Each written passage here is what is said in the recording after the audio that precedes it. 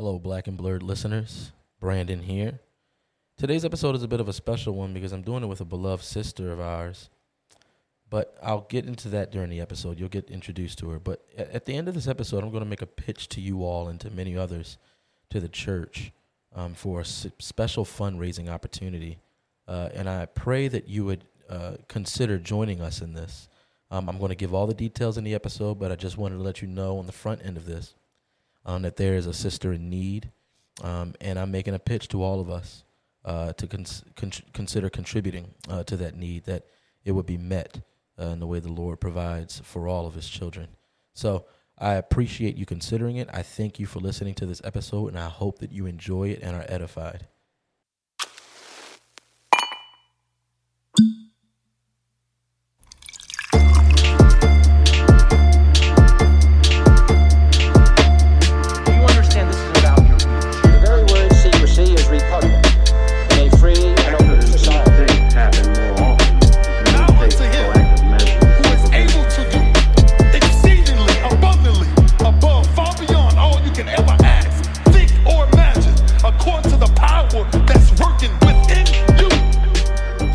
Ladies and gentlemen, welcome back to Black and Blurred. You didn't hear Darren interrupt me because he's not with me right now.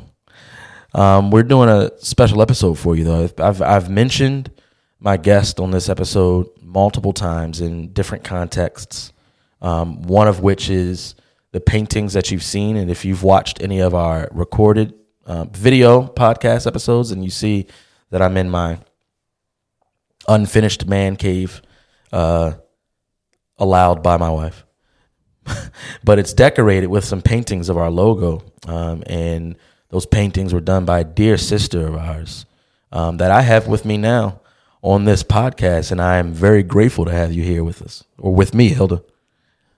Finally. So great to be here again and to see how your studio is slowly evolving. Oh, yes. You've been here in the very beginning. Yes, I have. But I praise God for what I see so far and how, some of the episodes that I've listened to, I see that the professionalism, the studio is growing. So I'm sure the Lord is taking Black and Blurred. So. Well, I appreciate that. We've gotten a lot of encouragements from people, and then there are also people who are silently hating us. You always have those. Yeah. You and I were just talking about just this, or I was sharing with you about my feelings for this area, the DC-ness and the DC culture, and I hate it. It seems like it brings out really what is in the heart of man. Yeah.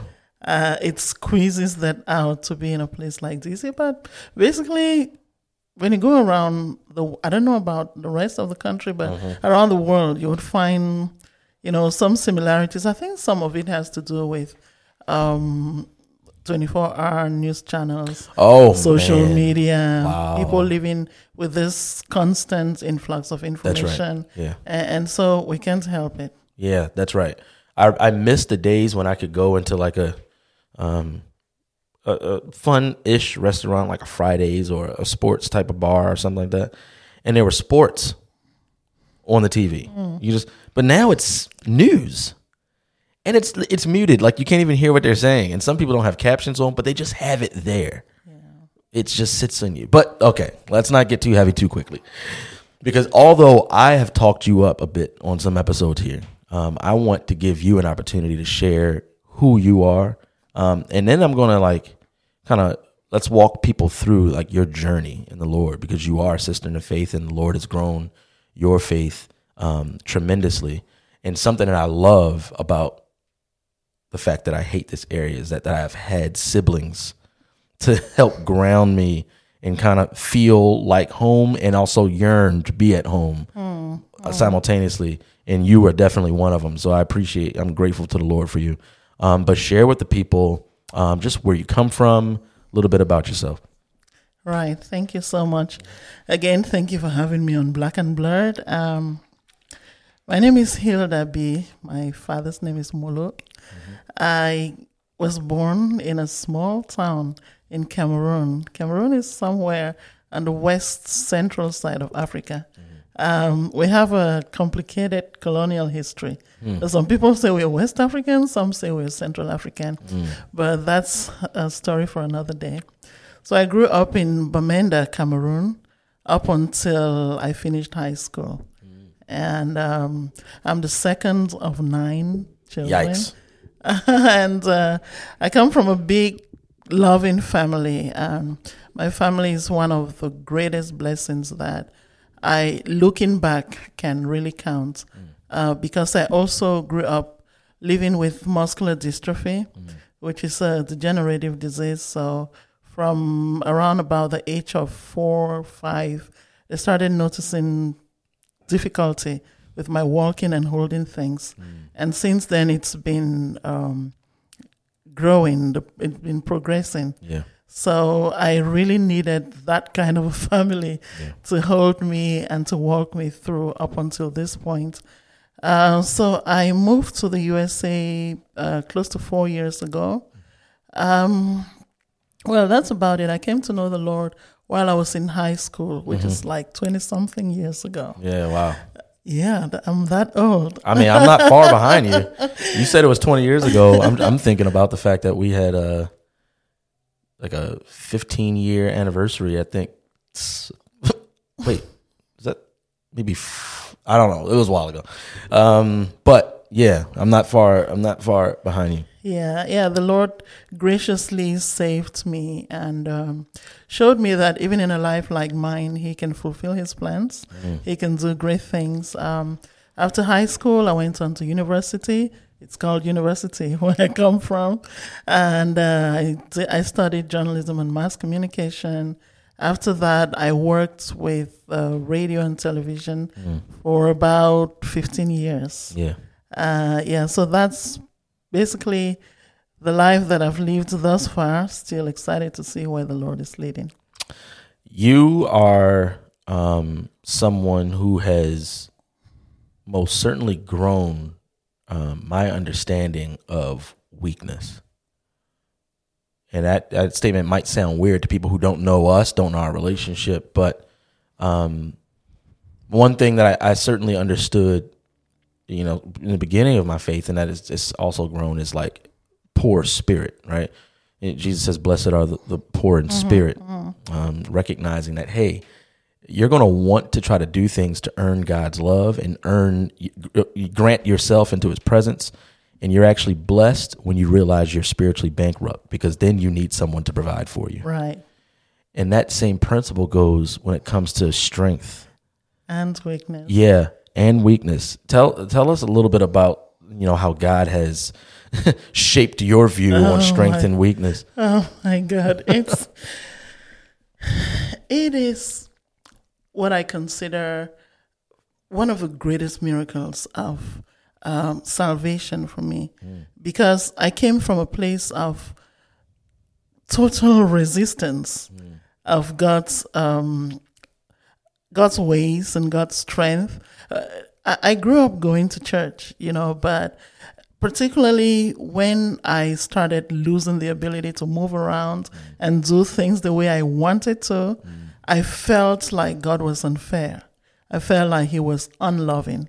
And I had all of these struggles and fights and poking my little finger at God, like, how dare you do this to me?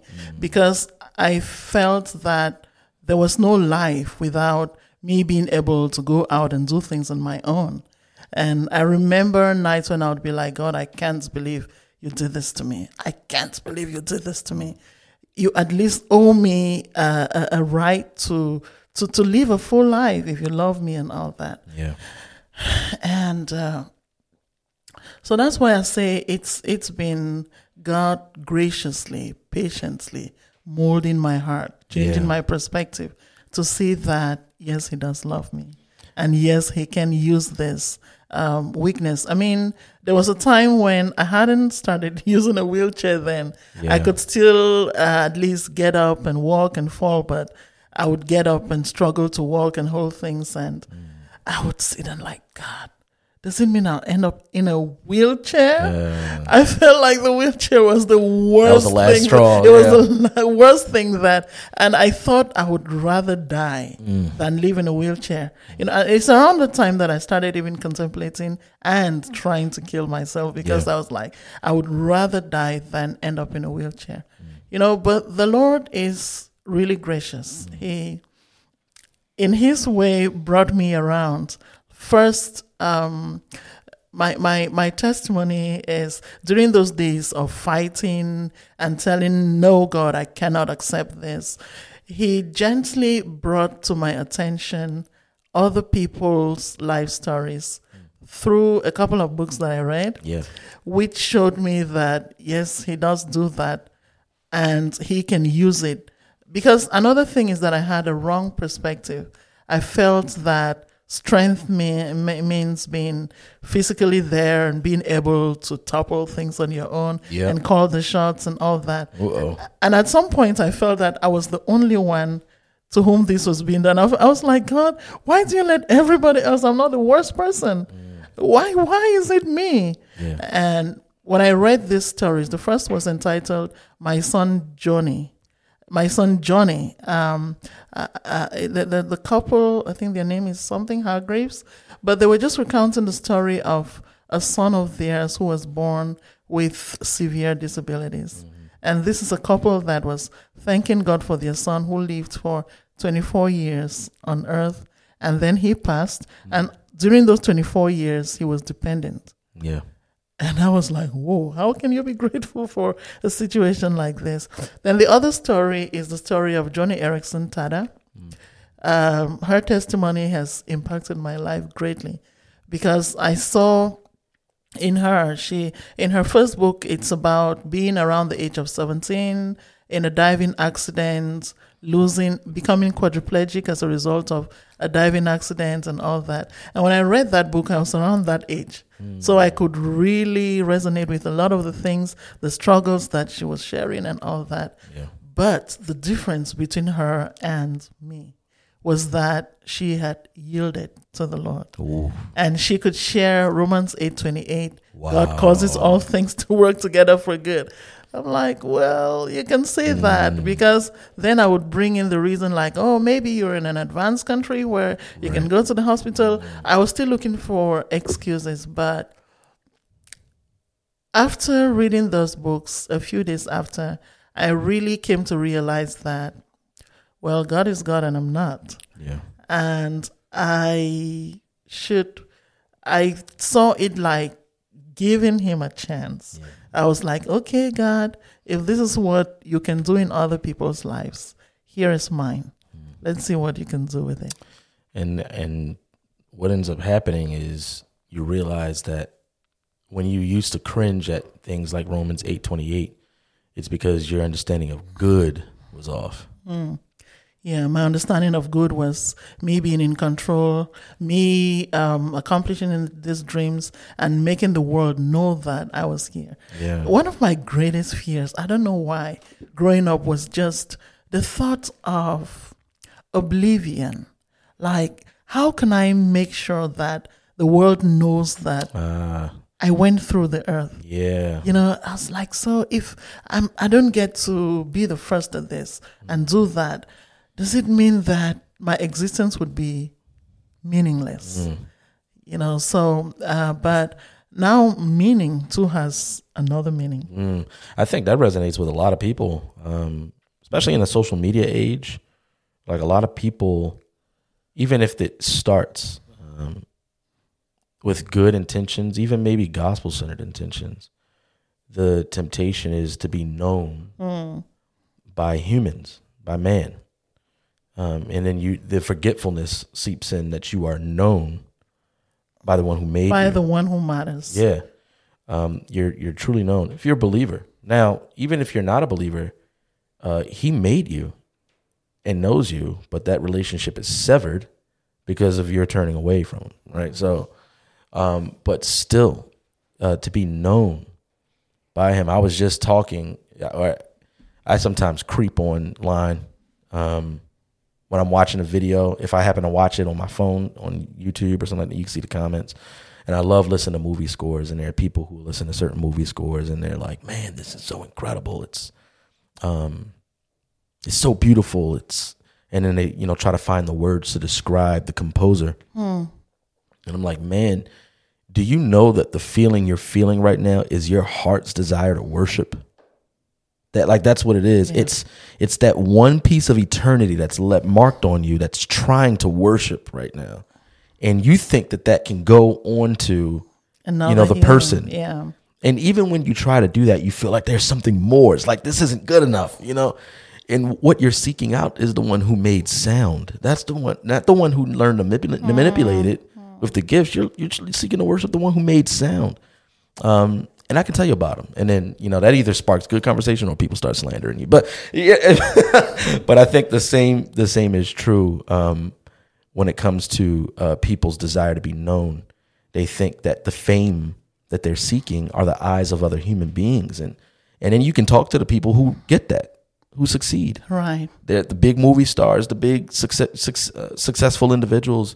And then you talk to them and it's still something empty. It's like, man, I've got all the human eyes on me, but still there's something missing. Right. Yeah.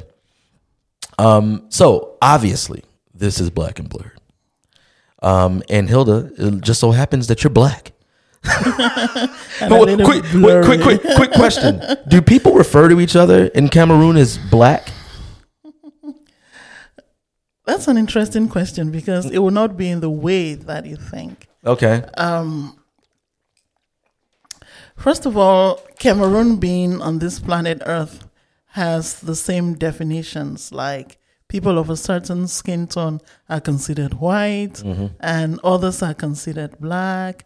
And with my siblings, we talk about this. Like coming up in a family that is that big, there are certain things that are embedded in our culture which look at people with, I guess it's called colorism here, but it denotes a greater notion of looking at things that are good as white. So if I say that you pay like a white man, or you do this like a white person, you pay a lot. Seems like like you're doing very well, or you think like those things. Speak like a white person. Speak, not in your diction, but just maybe the way you your thought process is, and articulate yourself well. So we've tend to just put white good, Black bad, even in my culture. So in that sense, there is a way that we look at black and white. I see. But there is also, because we've gone through colonialism, we still look at things that come from the West at times as better than the things that originate with us. So there are all of these various levels of whiteness and blackness. And then obviously there's colorism, where a lot of people feel that the fairer your skin tone is, the more beautiful you are, the darker it is. So sometimes black, when they say you're really black, that's like it's like a derogatory word. Yeah. We went through that in school. Like, I mean, kids who were very dark got made fun of. So that exists. And then also the white thing. For us, it was like, if you desired to get good grades, if you spoke well, and it was based on diction too, for us. So yeah, that's funny how that transcends nationality. Yeah, it does. That type of thinking. It does. And I think, again, in the age of social media, there are these standards that have been set, and everyone wants to attain. It's like, okay, I have to be like so-and-so person that I see on social media, or so-and-so influencer, or so-and-so person that I've seen on TV. And it's part of what you're describing. Like, people have all of these impossible standards that they're always working towards attaining, not realizing that the real meaning is found elsewhere. It's hard to keep track of the different narratives that form in the country today, because there's always some narrative, and then there's a self-defeating narrative that, whatever. And so I want to get your thoughts on a few of them, especially from the perspective of an African. because I don't know if you heard, but black is king here in the United States, Hilda. And so, let's start there. When you got here 4 years ago, when it came down to the race conversation and race relations, what was most shocking to you? What was more perplexing? What were your thoughts as you were kind of like piecing together these different things that you were seeing and hearing?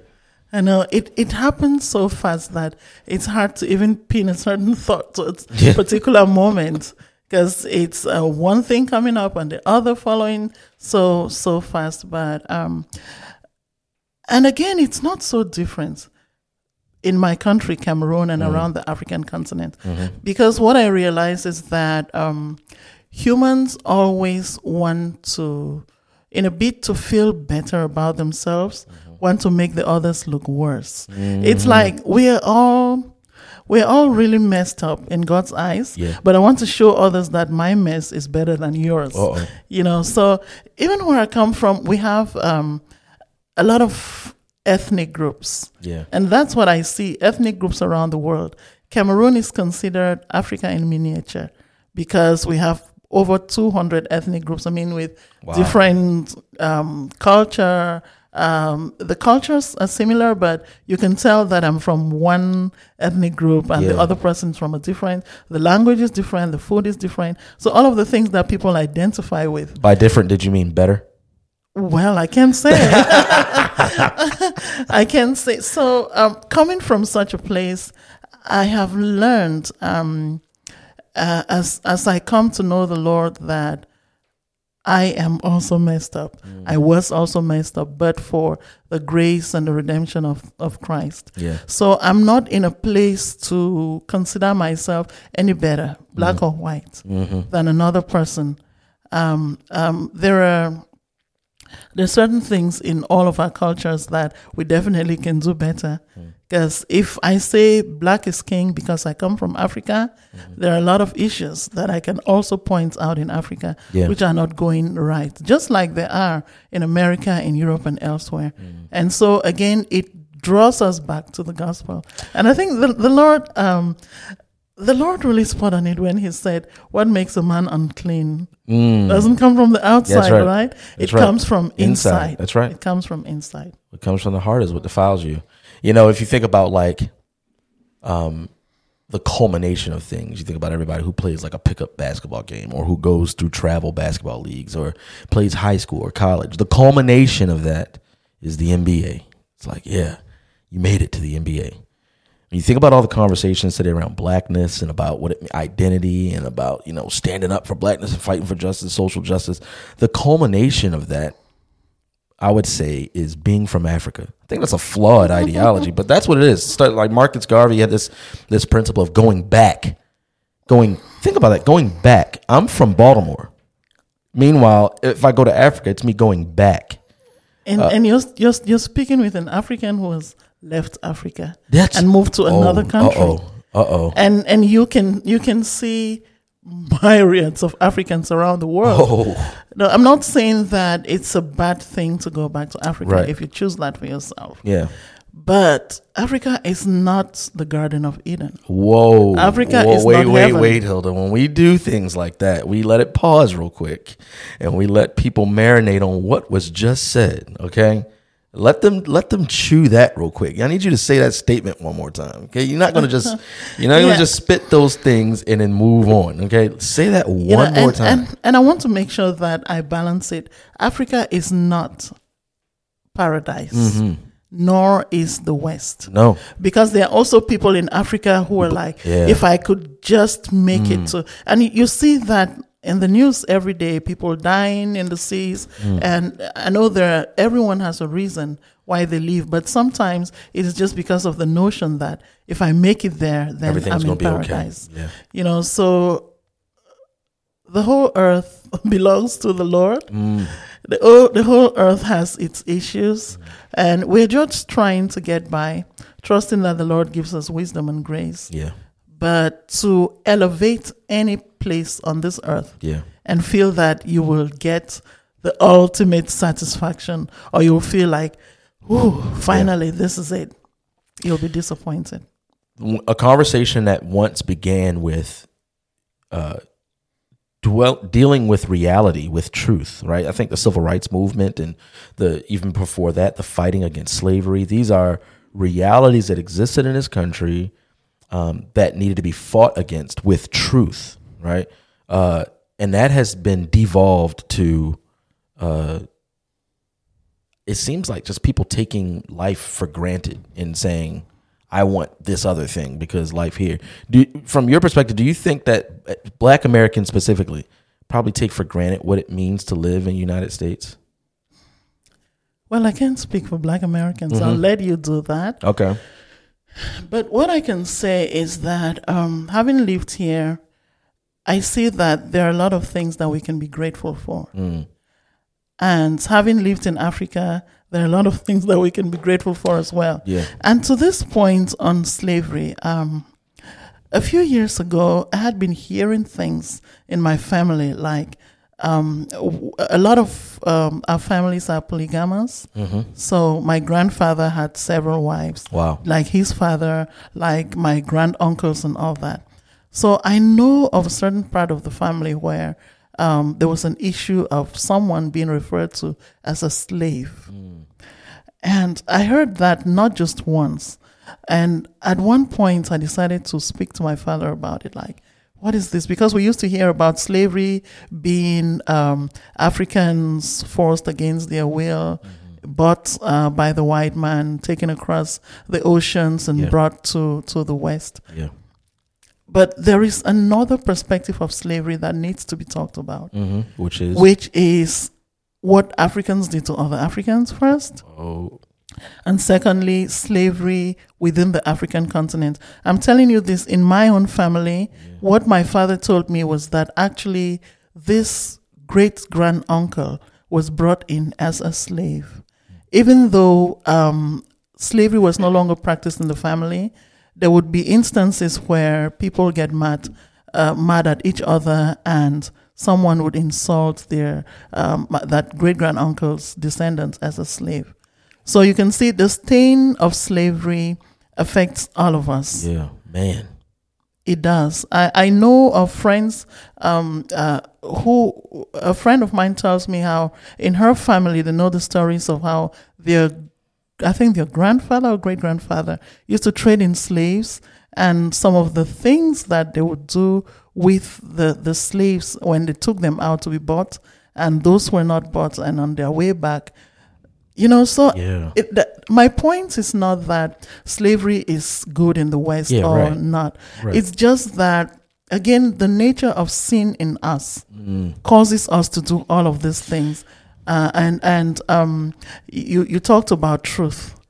The light of truth has to shine in all of our lives. Amen. Something that frustrates me and that I've heard multiple times, not even just in the more immediate context, but all throughout my life, as a Christian who is Black, is that people show disdain for responding to the reality of racism and slavery with the recognition of it being sin. They think that is a demotion, or it's it shrinks the significance of what would they rather call it? Oh, they'd rather call it hatred by white people. See, they think that if you call it sin, then you won't be able to address the people group that promulgated the slavery and the racism in this country. And so then what you necessarily have to do is you have to block out the reality that you just pointed out in Africa.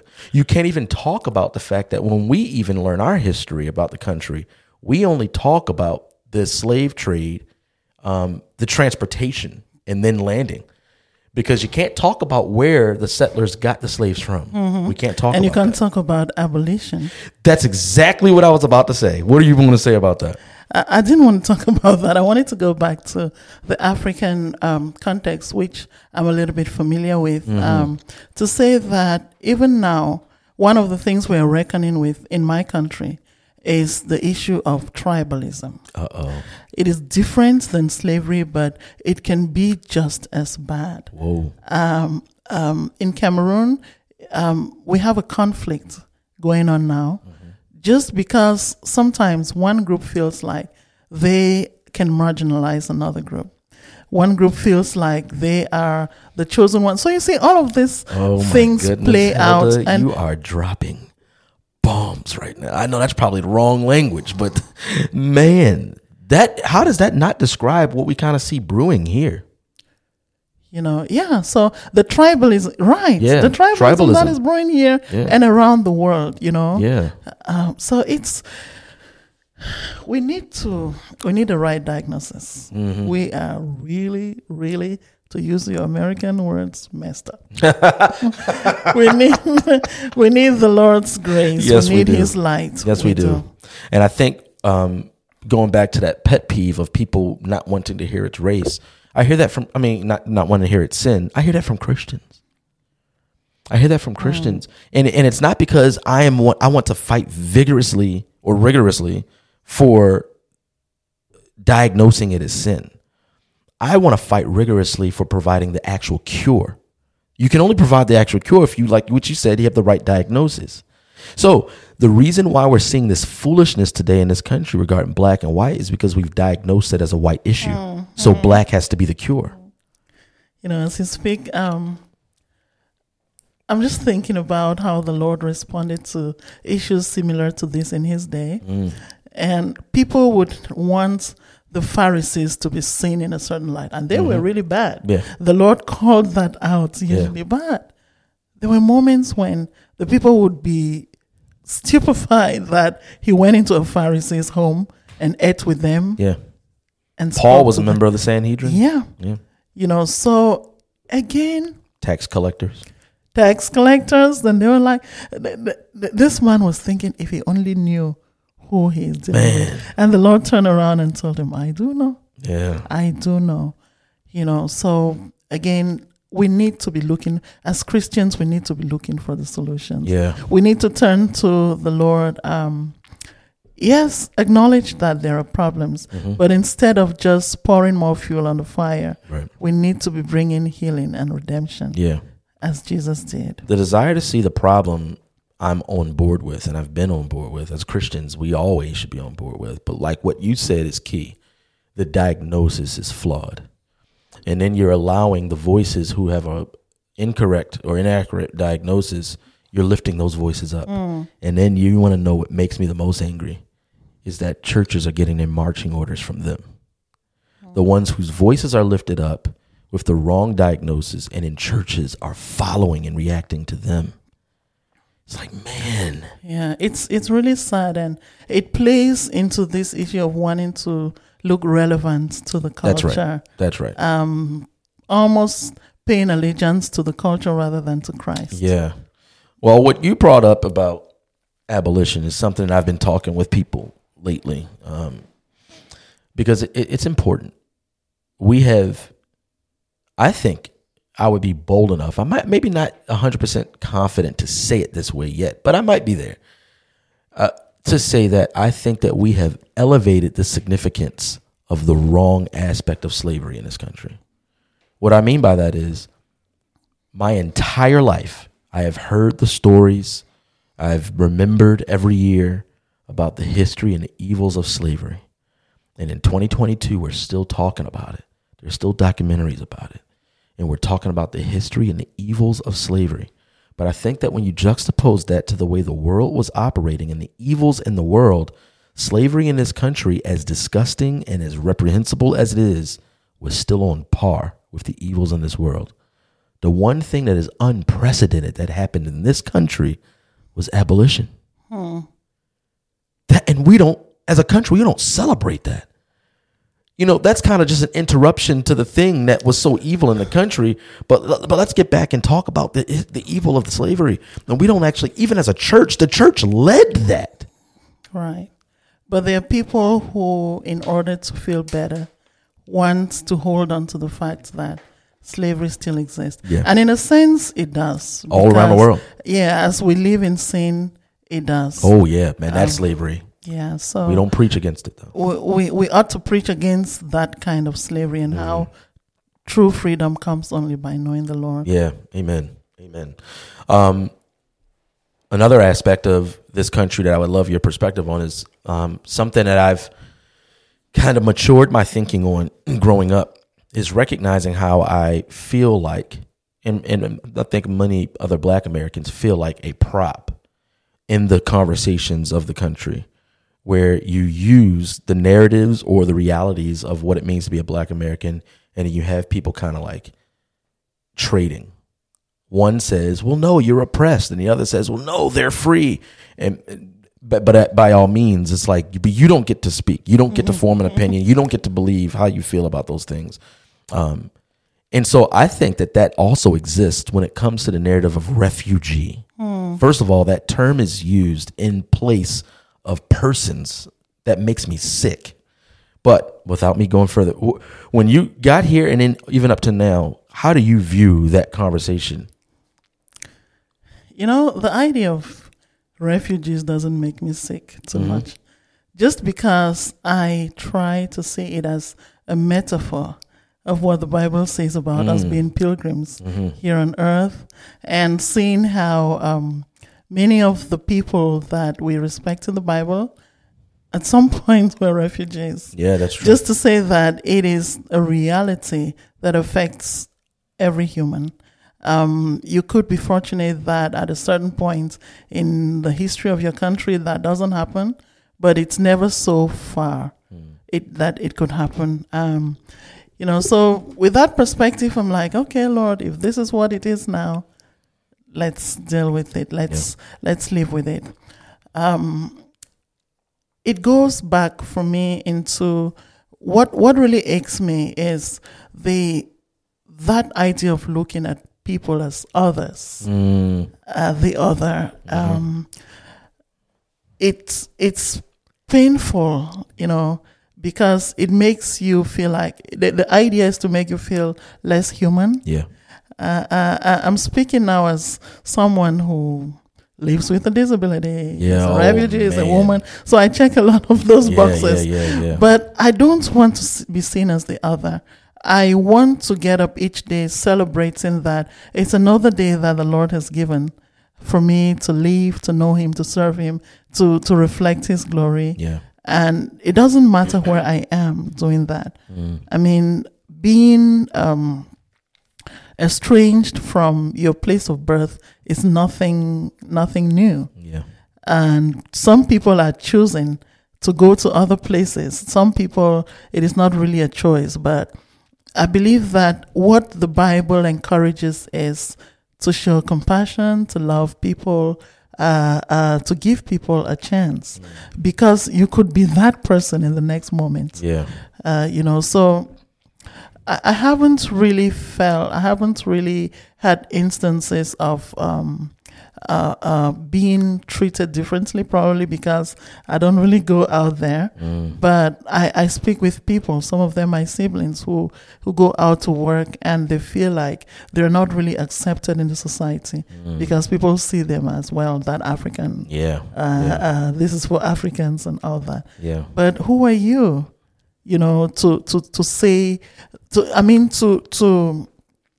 determine what the value of another human is. That's right. You know, so the upside for me is to know that my identity doesn't lie in where I come from or where I live now. And it's my Father's world, in a sense. Yeah, right. Yeah, so I believe that wherever I am, I can trust that He is leading me through. And I pray that I can be an example to other people of seeing that we value because God chose to make us in His image and likeness. Amen. I don't value because I'm the child of a president or I am the richest person in the world. My value doesn't lie in all of that. It lies in the fact that Christ has redeemed me. God created me in His image, and that's it. Yeah. Were you with us when CNN wanted to do that kind of like, I don't know, piece on the church? No, I wasn't, but I came back and when I wanted to join the church, I watched that. Did you? Okay. I did. Yeah, and did you see my 3-second cameo in it? I don't remember what it was. Oh man, that's even proof. So here's the thing, Hilda. This is what's interesting about that. They were here recording with me for me to be in that, and they were here for about 2 hours. You remember our brother Muhammad? Yeah, he was staying here, and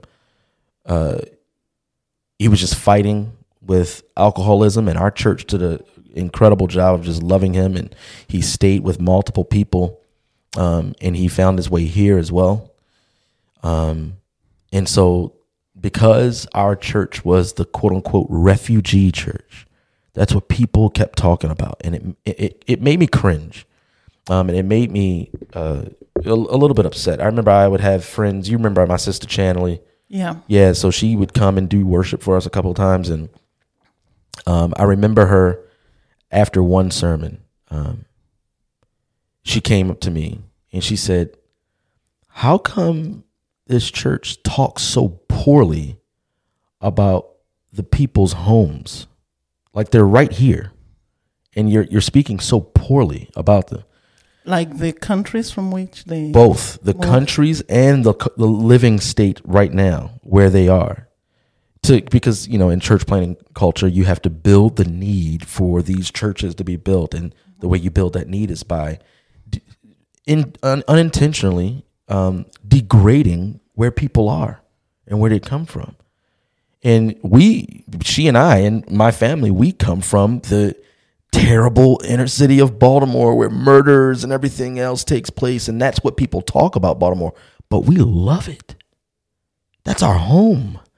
And so she was asking, like, man, it talks so negatively about their home, like up front. That's the way you present it. And I'm like, man, I know. What are you about to say something? I'm smiling about that because what you define as home can be very relative. That's true. It can be very subjective. Yeah. I have been to certain places where even by the Cameroonians that are like, whoa, how can these people be happy here? But they are. Mm-hmm. I went, once we're traveling with a TV crew and a medical team, and we went into this community where a child was born and there were no traces. The child was put on leaves. Wow. Yet these people are celebrating and dancing and living a life. Joyful. That kind of humbles me. I'm like, Lord, what is the value of a baby? Yeah. I mean, I know this conversation is going on in this country now. What is the value of a human life? Is it the fact that I am born in a palace, or that I can drive this or that kind of car, I can live in this or that kind of house, or just the fact that you gave it life? Yeah. What's beautiful about it? Yeah. What's beautiful about it? So it's, I know there is a desire to raise people out of poverty, which is a good thing. But the beautiful thing is that God knows how to take care of his own. And we ought to be causing people to entrust themselves to the Lord more than they are to our riches. Yeah, man. To be able to, and then you get rid of those layers and you actually start seeing people. Yeah. People. In this country, even by the church, we see causes, narratives, agendas, and it might be inadvertent. And there are some people who are just infiltrators who actually are just politicizing the church. But people are so blind, and they don't know that they speak about people as causes. This is the cause I'm for. This is the narrative I'm trying to fight. This is the agenda. And in the midst of this 2 hours of talking with these CNN interviewers, they kept asking me about what drew my wife and I to bring a refugee. And I said, hey, that's my brother. Yeah. His name's Muhammad. Yeah. And even if he wasn't my brother, we have been brought in by Christ. So we bring people in. Before Muhammad, there was a white guy living here. Before him, there was a white woman living here. This is what we do because they're people. And I think that got me cut off. That got me cut out of here. Another thing that comes to mind for me is the only reason I would want to help someone tell their story is maybe if there's a language barrier. Another reason why people just keep saying, refugees and this and that is because people don't get to tell their stories. I don't tell you how my mother carries me, struggles with me, just like your mother did with you. I don't tell you how we come out as a community when there is a difficulty and try to deal with those issues. You know, I don't tell you how we struggle to get an education to make our lives better. You know, so I know there is a difficulty when you come here not being able to speak English and tell your story, but that doesn't make you any less of a human being. I feel that Americans need to be grateful, yes, that you live in a country with so many material blessings, but also humble yourselves to the fact that it is God who provides and He chooses to give to anyone. We always, as Africans, take pride in the fact that at some point Africa was considered the center of civilization. The proof is there. If you go to Egypt, there's Alexandria. If you go to Mali, talk about Timbuktu, you talk about these kingdoms that took place in Africa. The humbling thing is that God alone reigns over all of this. And because you are a superpower now, tomorrow you may not be. You know, so so it just gives us perspective as humans. And maybe when you see someone who is struggling, you can show more empathy towards that person. But the greatest thing for me is to know that, yes, God is sovereign. That really gives me boldness. Like, I can be living with nothing, absolutely nothing, and still be able to raise my voice and praise, to raise my voice and tell someone, my life matters, not because of anything I can give, but just because God chose to make it that way. We, man, I just lost my train of thought. That was very good. That was very good. I remember going through what I brought up earlier, that Jesus' Sermon on the Mount, and talking about what it means to be poor in spirit. Because a huge surge in the American church is to care for the poor. And once again, instead of that being a biblical principle of selflessness, it's been Americanized where, one, you have to end poverty, and two, you got to make sure people see you do it. Right? So you got to post about it, and you got to do big initiatives, and then you got to report on how successful it was. And they have no idea how far away from Scripture that is. But addressing the first part, where you are the hands that are going to lift people out of poverty, rather than remembering them, I highlighted two things. One, that the creator of the universe decided to live an impoverished life. He became poor. Because apparently there's beauty there. Number two, like what you pointed out, is the communities in Africa, that there are people who are coming from a lot of money that can go to an impoverished city in this country or anywhere else, and they'll find joy that they've never seen before. Because there are people who have joy in poverty. There are people who know how to depend on the Lord in poverty, right? There are people who know how to cry out and rely on the Lord who are in poverty. There's much learning to be done by people who are impoverished. So you're going, and to remember those who are impoverished is to remember them, to know that they're people. It's not to see your life compared to theirs and say, okay, I'm going to use my hands to fix you. That's not the point. It's not the point. But I think we've lost that. Well, we're nearing the end of it, Hilda. I don't know why we haven't done this sooner. I think because we had the scheduling thing. That's why Darren's not here right now. But we're definitely going to have to do it again. There's much to discuss. Missing Darren. Yeah, there's much to discuss. But before we end, I do want to highlight something, because I want to take an opportunity to, like, you and I have been just growing more and more in relationship ever since you got here. What was it, 2 years ago? We met each other 2 years ago. Right before the pandemic. Yeah, I know. Maybe a little bit sooner, maybe a little bit more before that. So it's maybe. Yeah, it's yeah, like yeah. 2.5 years 2.5 years ago. Yeah. And I have seen all the things that you have been wrestling with and struggling with as far as needs and stuff like that. And you are kind of sort of like me, where you'll just stay silent about it.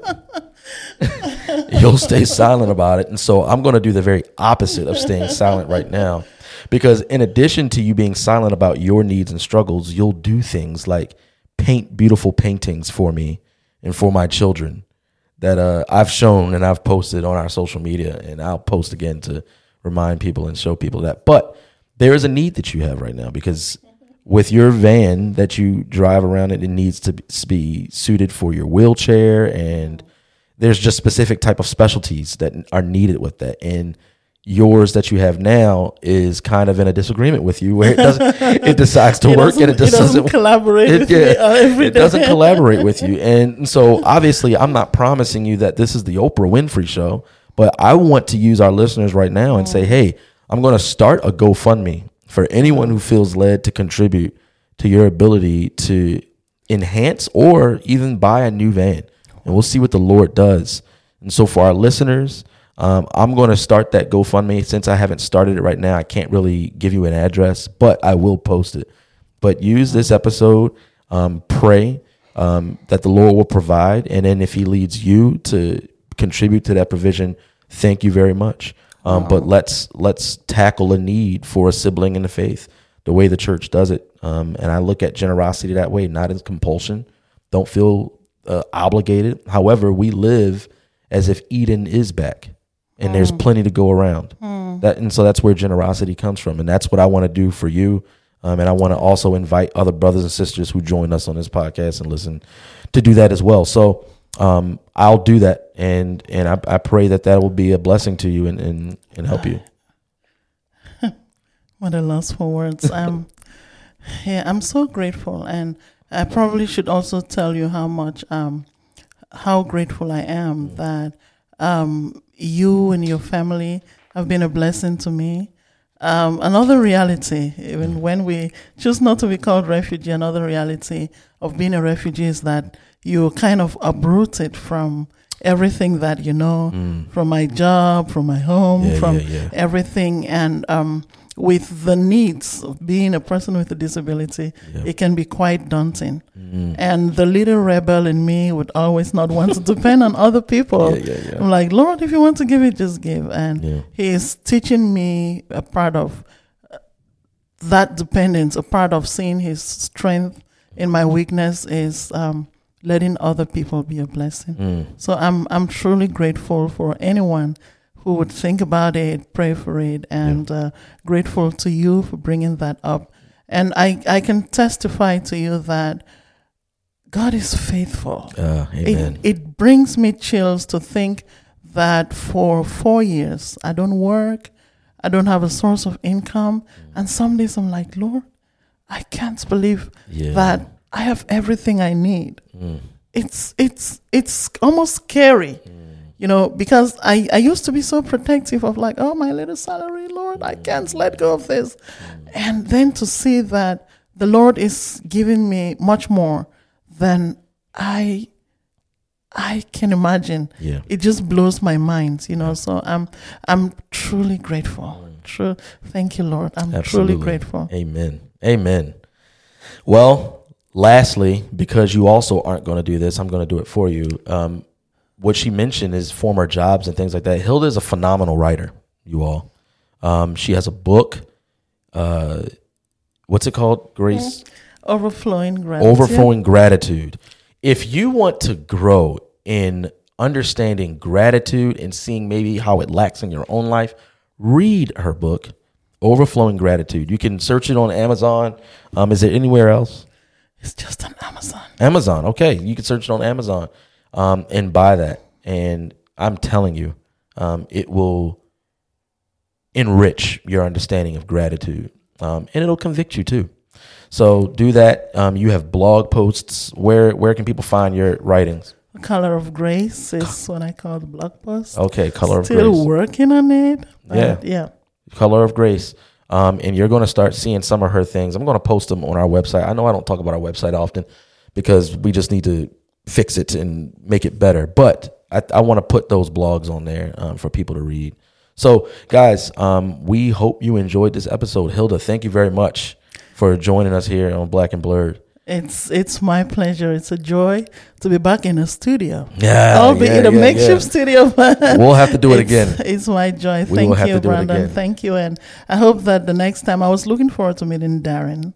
Yeah, because he's always like the more latent voice when the podcast is going on. So I hope next time Darren will be here. But thank you, and God bless you. God bless your listeners. Thank you guys for tuning into this episode of Black and Blurred, where you are guaranteed to hear one of two things: our humble opinion or the facts. Holler at us.